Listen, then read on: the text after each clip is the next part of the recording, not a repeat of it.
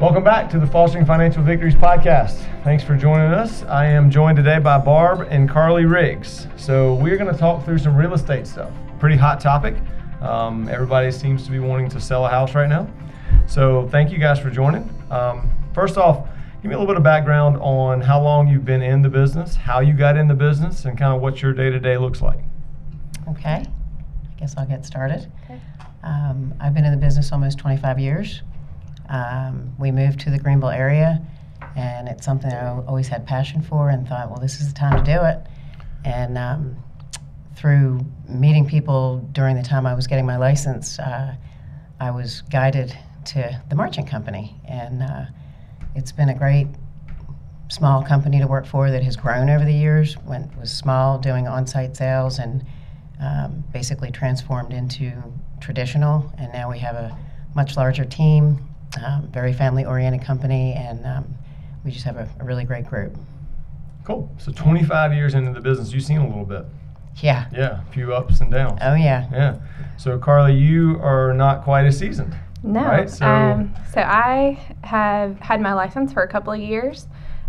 Started in the role of marketing director with Marchant Company for about a year before I got my license. So just fell in love with the company, learned a lot about the real estate market and things in that role. And of course, was seeing the day-to-day with Barb and what she was doing, and it was interesting to me. So decided to take the leap, and it's been a couple of years now, but it's going great. Cool. So interesting dynamic. You guys kind of work as a little bit of a team sometimes? Yes. Right? So what's it like working with your mother-in-law? It's great. No, everybody asks that, and it's wonderful. I mean, we've really connected and had a great relationship from, the beginning of meeting each other. And so, it's fun. We work with each other. We kind of have different skills that balance each other out. So it's been great. All right. That was not a weighted question or anything. Okay. So, Barb, you said when you moved to Greenville, you got into this business. Yes. What drew you into real estate? Gosh, going back to when we purchased our first home, we lived in Chattanooga, Tennessee, and I even remember our realtor's name, Debbie Stone, and she was very dynamic, hard worker, just going through the process of purchasing our first home. I thought, this is what I want to do. I want to help people fulfill their dreams, and purchasing a home is something that everybody aspires to do. And you go from your first to your second, and you grow as you get older. And I spoke with Debbie about it during that time, and I thought, well, I don't know if I can do this. I mean, she had her little real estate calculator. I'm like, I'm not good at math. She goes, you don't need to be good at math. So anyway, at the time I was with Shaw Industries in sales, and I've always had a passion for working with people. And I thought, well, when my husband got transferred here to Greenville, this is the opportunity. Go ahead, and I'm going to go get my license and go for it. And it was nerve-wracking at the beginning, not being in an area that we didn't know anybody, Sure. No family, my son Matthew, who's now married to my wonderful daughter-in-law Carly, he was 3 years old, and I got my license, and I thought, well, the good way to start in this business, not really knowing people in the area, on-site sales. People are coming in the door, but I knew I couldn't do on-site sales full-time. I'm not one to sit in an Sure. office, and I'm more of a, go. And so I worked as a part-time on-site sales in different communities in Greenville, Willow Creek, Summerwalk, Neely Farm. There's a bunch more, but I did on-site a couple days a week, one weekend a month, and then I had the idea, speaking with my broker, I said, if somebody walks into the sales office and they decide they don't want that community and they are not working with a buyer's agent, would I be able to work with them outside of that community and work with them as their agent for them to purchase a home? Well, initially, that could be a conflict of interest. Seabrook was kind enough to dig a little deeper and spoke with the developer and with the builder and explained my idea, And I just was very, I would never steer somebody away from the community that I'm representing. But Sure. if they're not going to buy in that community, you can't the races there from you there. can't make any buyer purchase a home. Yeah. And he thought, well, that's a good idea. And so that's what I did, and it kind of started. That's how I grew my business, through referrals. Got it. So I'm sure you guys know a lot of these statistics better than I do, but I did a little bit of digging before we started today. 21,376 people who are registered to sell real estate and licensed in South Carolina. What, about 19,000 are in Greenville? But you just mentioned the client base and kind of building that up. The statistic that I came across says that there's 30% of most realtors' business comes from repeat clients. Would you say that's been kind of pretty accurate? Absolutely. Based on what you just Yes. kind of described? Mhm. Okay. And 92% of homes in the U.S. are sold using a realtor. I found that to be really high, surprisingly. Yeah. Especially when you see so many people try to do this on their own. Yes. That was really surprising to see that. Do you see anything different of those statistics in the upstate right now? Is it pretty similar? Kind of what you see in the Carly? market? Yeah, I was going to say, I think for the most part, yes. I think things are beginning to change with, just all that's out there online and the resources for real estate. People are thinking that they can take the route themselves and maybe do a for sale by owner, and kind of, people are looking into the option of not using a realtor. So seeing that more so, but I'd say that statistics are pretty accurate. Sounds pretty good. Can I chime in on that, Eric? Yeah, absolutely. Please do so. I totally agree with Carly. What I'm seeing also is, I don't know what the percentage is, but I think a high percentage of people who try to do the for sale by owner and try to do it on their own, they start into the process and they realize there's more to this. I can't do this. Like, I don't, there's a lot that goes on between contract and closing. They realize they need representation. So then you get the phone call. Sure. And so I think that's where things are changing, where people think, well, gosh, I don't want to have to pay that commission. They don't realize the value that comes with having representation. And Yep. then that changes, and then you get the phone call. Right. The other thing is, in this seller's market, sellers that are trying to do it on their own really are doing themselves an injustice, because there's multiple offers on almost everything.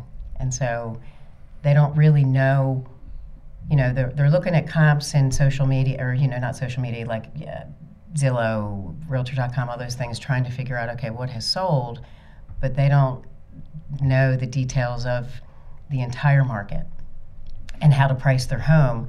And then they're either overpricing it, underpriced, they don't know where to put it. Well, then they also don't realize we could be getting 10 offers. How do you So deal with it? The only way you're going to get that is if you've got representation and you are in the MLS and out there for buyers. So the for sale by owner phenomenon, especially in this market, it seems like that's what people have, like you say, kind of lean towards, but then they get themselves into an issue. Yes. I guess just current market observations. How long does this seller's market craze continue? And I'm not gonna hold you to this, but what's driving it? What do you see? Kind of, where's the tipping point? Yeah, I don't know that there is a answer.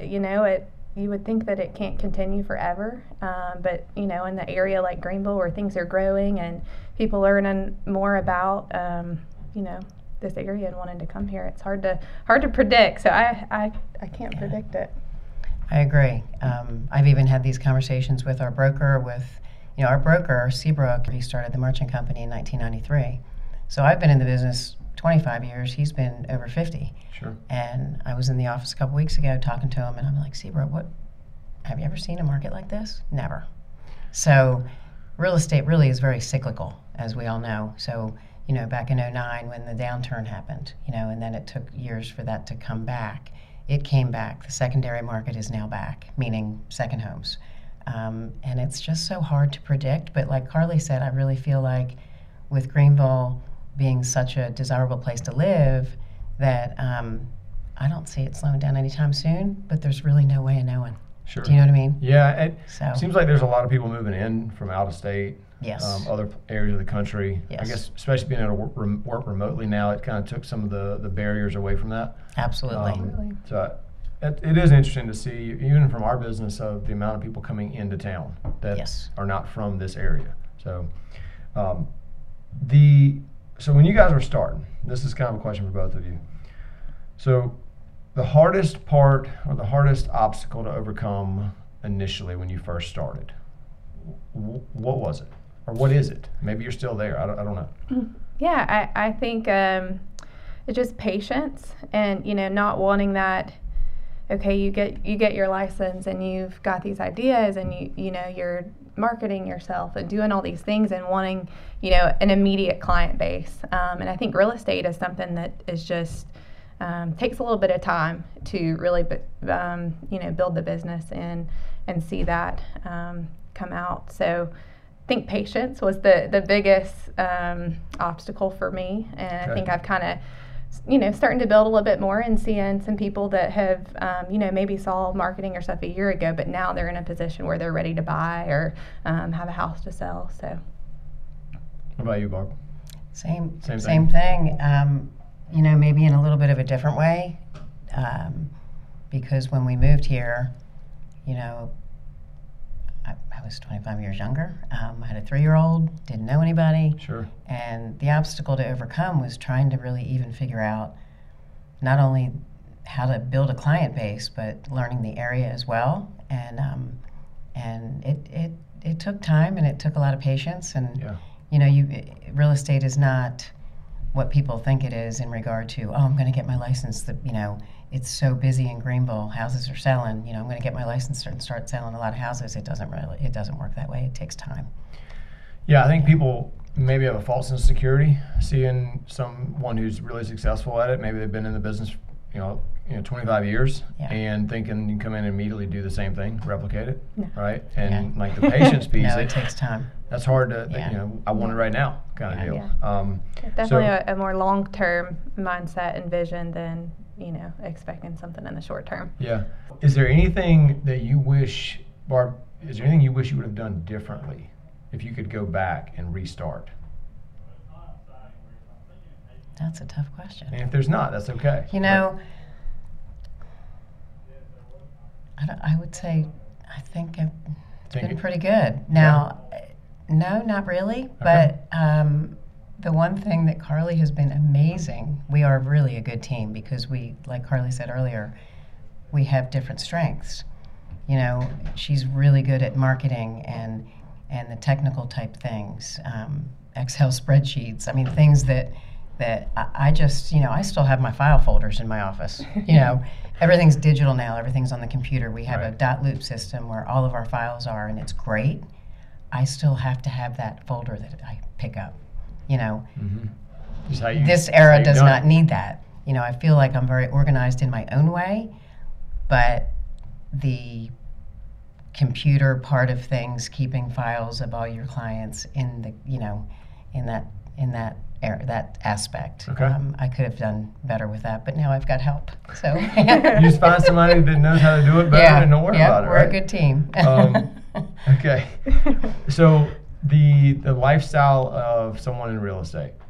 We were talking about this before we started. You were out last night at 9 o'clock working on some Yeah. to finish out a house closing. How do you balance lifestyle and work and be productive with work, but also be able to turn it off? Which I know that's probably a relative term. Well, I'll start. It's interesting because I have people that'll say to me, my goodness, you work 7 days a week. Well, yeah, but, I wake up in the morning some days and I don't really know what is going to happen. There's days that, after this interview, I have an 11 o'clock closing. I know that was scheduled. I've known that scheduled. In real estate, you don't have a daily schedule a week ahead of time most of the time, with the exception of closings and appointments that are already scheduled. I could have 5 phone calls today to list houses or, come show me this house, and I love it. I love that The about unknown. I love it. Yeah. And it's keeps me on my toes, I think it's important to exercise and do the other things in your life, eat right, and have a good work-life balance. And of course, family comes first, and you just have to kind of go with it each and every day. But I work every night. But it's not like work to me because I love it. I got a phone call last night from the final walkthrough from the buyer's agent at 8:15. The smoke alarm in the bedroom's hanging, and there's a railing outside that's loose. And I said, well, that wasn't really in the home inspection, but I'm going to go check it out because I want to make it right. Sure. And I went to the house with a ladder, and my husband came and helped me, and we put the smoke alarm back up to make it right for the seller, or for the buyer. I'm sorry. So you just do what you have to do, and it's rewarding. So having young kids right now, I've got young kids. Yours are a little bit younger than mine. How do you balance this? It's the grind. It's just the grind. It's just good, one day at a time. No, it's great. I think that real estate does give you, some freedom in the aspects that you can set your own schedule. But there's also, like Barb was saying, a lot of unknown that, it's hard to predict the day to day. So we've just been really fortunate to have, of course, family around that can help with kids when needed. Family and business partner that can answer questions or step in and help with that as well. So, all right. So the flexible schedule is what draws a lot of people into real estate, and it seems like it could be a trap to some degree. So the same statistics that I pulled across earlier, they had an income statistic for people who work in real estate, working 21 hours to 39 hours a week. Their income on average, not for everybody, on average is about $47,000 a year. If you work over 60 hours a week, it's $147,000. Wow. That's a huge difference for 20 extra hours. Yeah. So do you think that maybe gives credence to some people will get into this and not really treat it like a full-time job, and they use that flexibility and it kind of is their demise? Yeah. Whereas if you get in and, like you said, just grind away, you'll see the benefit. Yeah. Well, and I think it's, people get in and they do think that, yes, you can set your own schedule, but does that mean that you're going to turn clients away when they want to go see something? No. If it's a 7 a.m. appointment and that's the only time that works for them, you make it work. And I think that, seeing Barb, I don't think I know anybody that works as hard as she does. So she has a flexible schedule, but she, hands down hardest worker I've ever met and gets it done. So it's, I had never heard that statistic, but it makes sense when you see it. It's a big difference. Mm-hmm. Okay, so on that note, it's very interesting. What came to mind on that note was I've worked with agents where it's my listing, and the buyer's agent I'm working with, I can tell in a very short period of time that they have another job. So they're working full time, they think they can do real estate on the side, and they're working a 9-to-5 job. I figure it out after like in a week. I'm like, why is this person not getting back to me? Sure. Right, and then all of a sudden I'm realizing that every time they text or call me back, because there's a lot that goes on between contract and closing, and you have to work together. Yeah. You're not working against each other when you're on the listing side and the agent that's representing the buyer. You're representing your client, they're representing their client, but you have to work together as a team to get to the closing table. And when I get responses after 5 p.m., all for every day, I'm like, oh, okay, well, they have another job. Yeah. And this isn't working. A bit of a pattern. So, and then going down the road, I see that agent's not in the business anymore. They don't last very long. Yeah. Yeah. Not really. It's not really an industry to be part-time in, is what it sounds like. Not if you want to be successful. And not only the success part, but I don't feel like you're representing your clients in their best interest if you're not full-time. Got it. Because if you're working another job, that's not, you're not giving your client 100%. Right. Yeah, you got to put in 100% even if it's 6 months of no income. You just got to do it, and focus on the long term. So. All right, so that brings me to a question.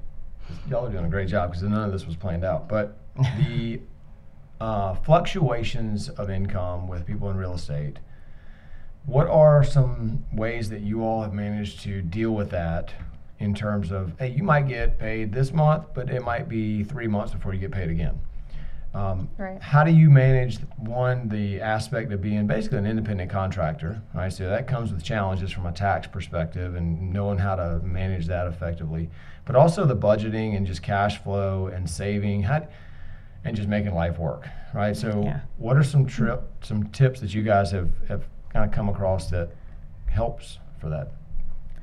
Yeah, I'll be honest. We're in the middle of that and figuring that out, and you know, as things are starting to play out, we're still learning that. Yeah. Of course, it's a big challenge, right? Yeah, you've been a big help providing some tips for us, and so we're, you know, trying to know what our survival number is, and you know, and trying to stay as close to that as possible. Which we may know we have some extra income coming in, and hopefully when we get that, that can be saved. Sure. So just trying to live, I guess, a little bit lower than maybe what the income number says, because it's unpredictable. You just don't know. Yeah. Right? Yeah. It's just so Absolutely. You have to unpredictable. plan ahead. Yeah. Yeah. And it probably takes a little while to try and, you know, figure that out over the course of, I mean, you've seen a lot of different ups and downs in the market where it's been really good and then really, really dry. Yeah. So, you know, I guess you get from a mentor perspective, you have somebody that's seen all sides of it. Right. Right. Yeah. Okay. So with the buying agents, selling agents side of things, okay, so which one do you like the most? And you're not going to offend anybody, but and then is it ideal for someone to specialize in one of those, or to be generalist and kind of work across, or does it matter? I mean, I like both for different reasons. You know, I love to work with a first-time home buyer that is super excited, you know, about getting their first home, or you know, and it's exciting. And then you get to the closing table, and you know, I had one last Friday that he just couldn't. He even said at the closing table, he's like, I can't stop smiling. I mean, that just warms my heart. You know, that's why I love what I do. Yeah. Now, this has been a challenge in this current market with buyers, especially first-time home buyers, because homes are going for over list price. There's multiple offers. There's, you know, different things as a buyer's agent that we have to do to be creative in order to get them their first home and in order for them to win out. So that's been very difficult and challenging. From a seller's perspective, you know, being a listing agent, I love doing that as well. You know, I meet with my clients ahead of time, and I call it kind of a pre-appointment. You know, go through the house. Do they need anything? Is there anything that needs to be fixed? Do they need to update? Do they need to, you know, remove furniture? That type of thing. Get it staged for pictures and for, you know, explain to them that when you're selling your home, you want to make it feel like, you know, they're the buyer, not the seller. So, you know, less is more. So there's so many different aspects to both sides, and I really love both. So that's kind of my, Yeah, I think, you know, I think it's great to learn both sides of it and know both sides and knows what goes into being on either side of that. Like Barb said, it's tough being a buyer's agent right now, because you hate to see when things don't work out for your client, especially if they're pretty excited about it. So that's certainly tough. But I've enjoyed both sides. Which one do you think is harder in the long run? Right now? Well, right now, but just in general, are there aspects of being a buyer's agent or a listing agent that are more difficult than the other? I'm stating this because there are people who are thinking about getting into real estate. right. Just, you know, what's the dirty 30% that you really just don't like doing? All right, so We love it all. No, Yeah, you don't. okay, No, so- you don't. So the difficult part on the listing side, okay, you're from contract to closing, you've got your inspections and all that, and you're waiting for the buyer's agent to send the inspection report and the list of requested repairs. Then you have to go through everything with your seller, and contractually they're responsible for the structural items that are in the contract. Well, there's variables there too. Like, if there's some things on there that aren't contractual, but you've got a really strong contract and you're getting over list price for your house, be nice to the buyer. Just do the little things. Like, I try to get them to make it good for them too, Yep. and even if they're just little minor things. But in the long run, I mean, contractually they don't have to. So going through the inspection process can be difficult. It can be smooth. It can be a deal where you've got, for an example, you've got a buyer's agent possibly on the other side that maybe is not a seasoned agent, and they send you a 2-page repair request of 30 things that is basically a copy of the inspection report. Well, that's not how it works. So then you have to, in a very professional way, explain, well, these 25 out of 30 items are not contractual. A little confrontation. You know what I there. mean? No, I never really. You just work through it. Yeah. You know what I mean? And but I enjoy I've had younger agents that are in a situation like that have reached out to me for help. Like, wow, thanks, that really helped me. And I'm Yeah. like, oh, that makes me feel good. Right. You know what I mean? I'm helping them. Right. Help them grow. Which means, I know I'm getting old, but it is what it is. You're the mentor now. Yeah, I agree that from the listing perspective, probably going through that inspection process and I think doing that is the most challenging on the listing side. And I'd say probably on the buying side is just the timing of everything. Especially right now in the seller's market, things are going quick. So when a listing hits, it's you go now. Right. You go. Yeah. You Go gotta and- drop everything and go. Yes, and and sometimes that can be inconvenient even for your client because they're at work and they've got they've got their life too that they're trying to handle. So it's moving quick Okay. right now. So you guys interact with a lot of people in your industry day to day. Are there any qualities about people in general that help them to be successful in your world? That's just kind of an overarching theme where you can see that quality in almost everyone that you work with. Carly? I would say I don't know that I've seen it in everyone, but one thing that I think is helpful is kind of points back to the point that Barb was saying is working together as a team. Okay. Just be kind and do what's right. Yeah. You're representing your client, they're representing theirs, but at the end of the day, we're trying to do what's best for both parties. And so just, doing what's right and going the little extra mile or doing the things that, probably aren't in the job description of what everybody does, but it makes a difference in the end for both sides. I agree. Okay. All right. Last couple questions I have. So when you decided to work with your current company, Marchant, Yes. I assume you had exposure to other companies, and you've obviously seen other companies throughout the last 2 decades. How would someone best go about identifying a group to partner with in your industry? Like, what are some things that they should be aware of, or maybe some things to look at? I feel like as individuals, from a business perspective, we're all wired differently. And there's some people that maybe are suited more for a larger company and they want to be in that type of an environment. And maybe they're new to the area and they feel like that's going to be a better fit for them.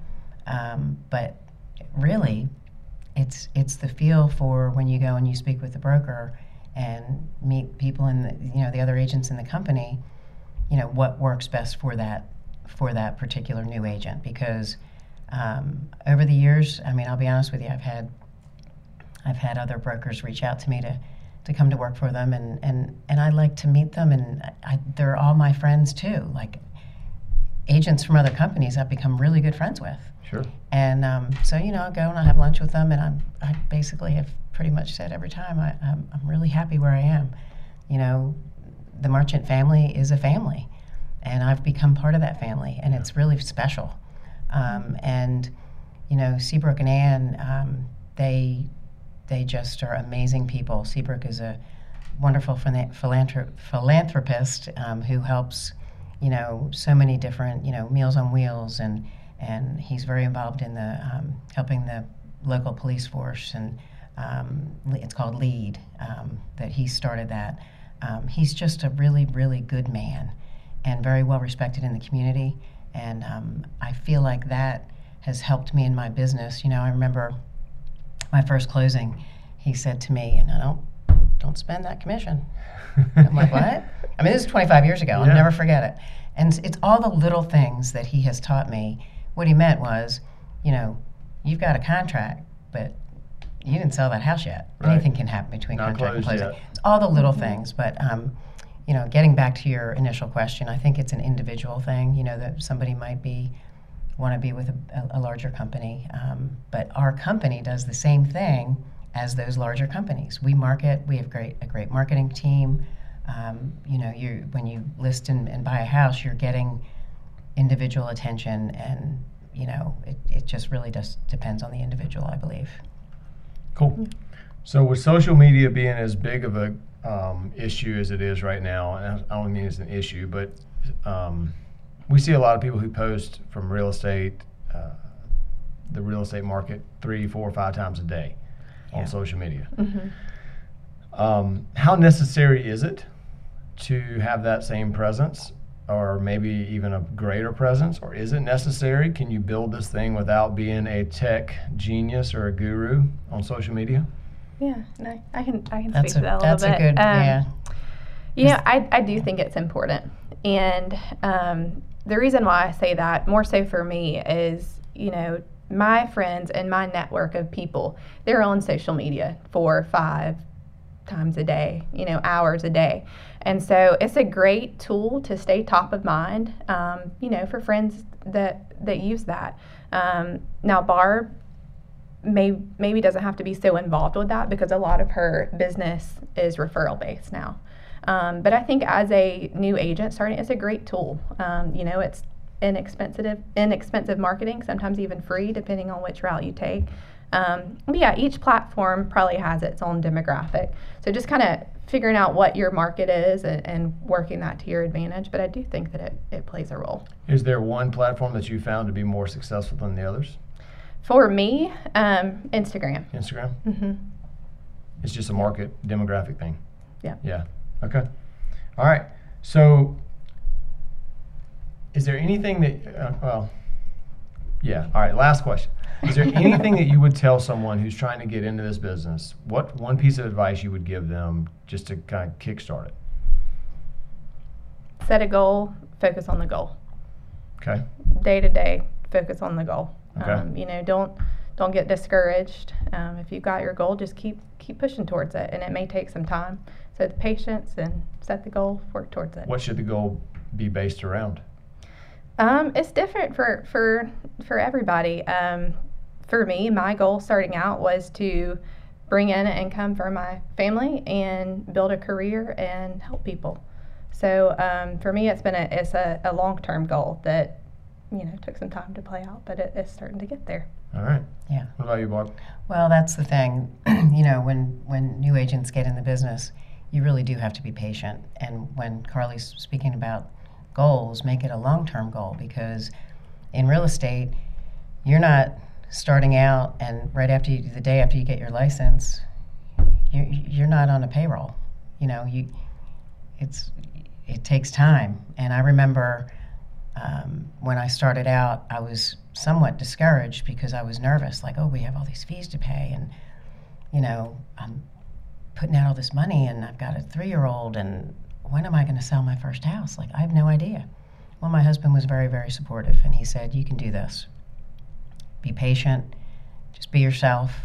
That's the main thing. Be yourself. Be honest. Care about people, and it's going to come. It's just, you got to work hard and just always, each and every day, realize that it's not a daily thing or a weekly thing. This is long term. It could take you 6 months to sell your first house.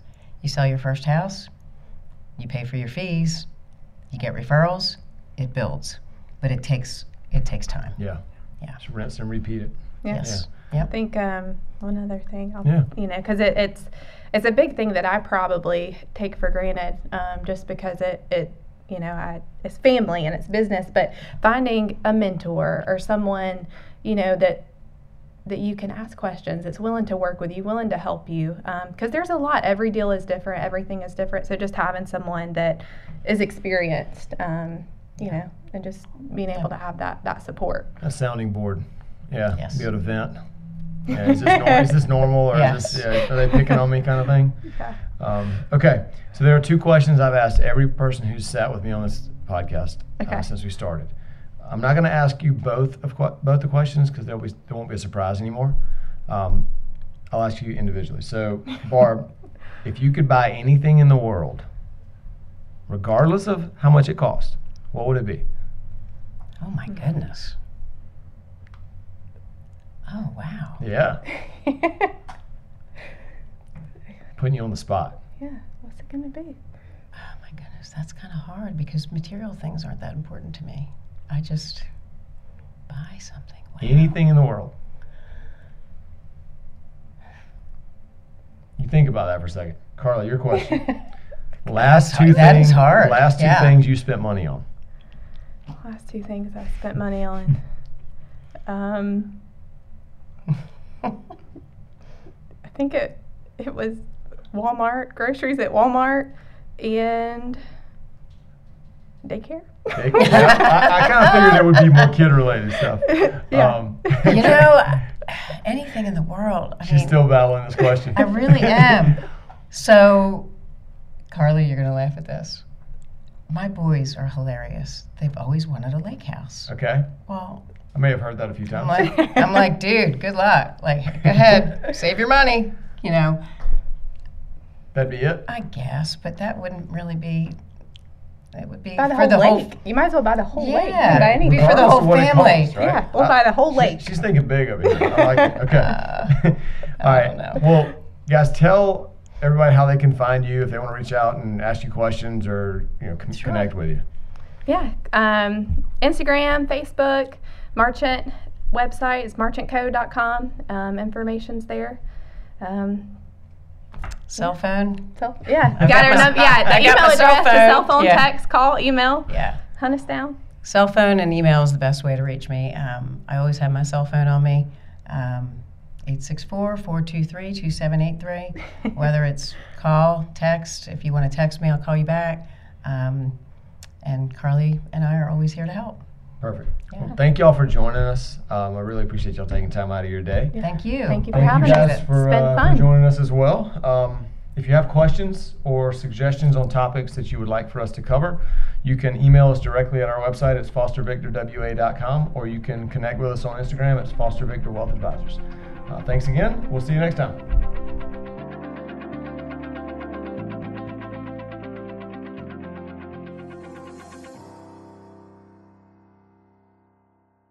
Information contained in this podcast was intended for general use, not to be used as specific advice. For content tailored to your personal situation, please contact one of our wealth coaches.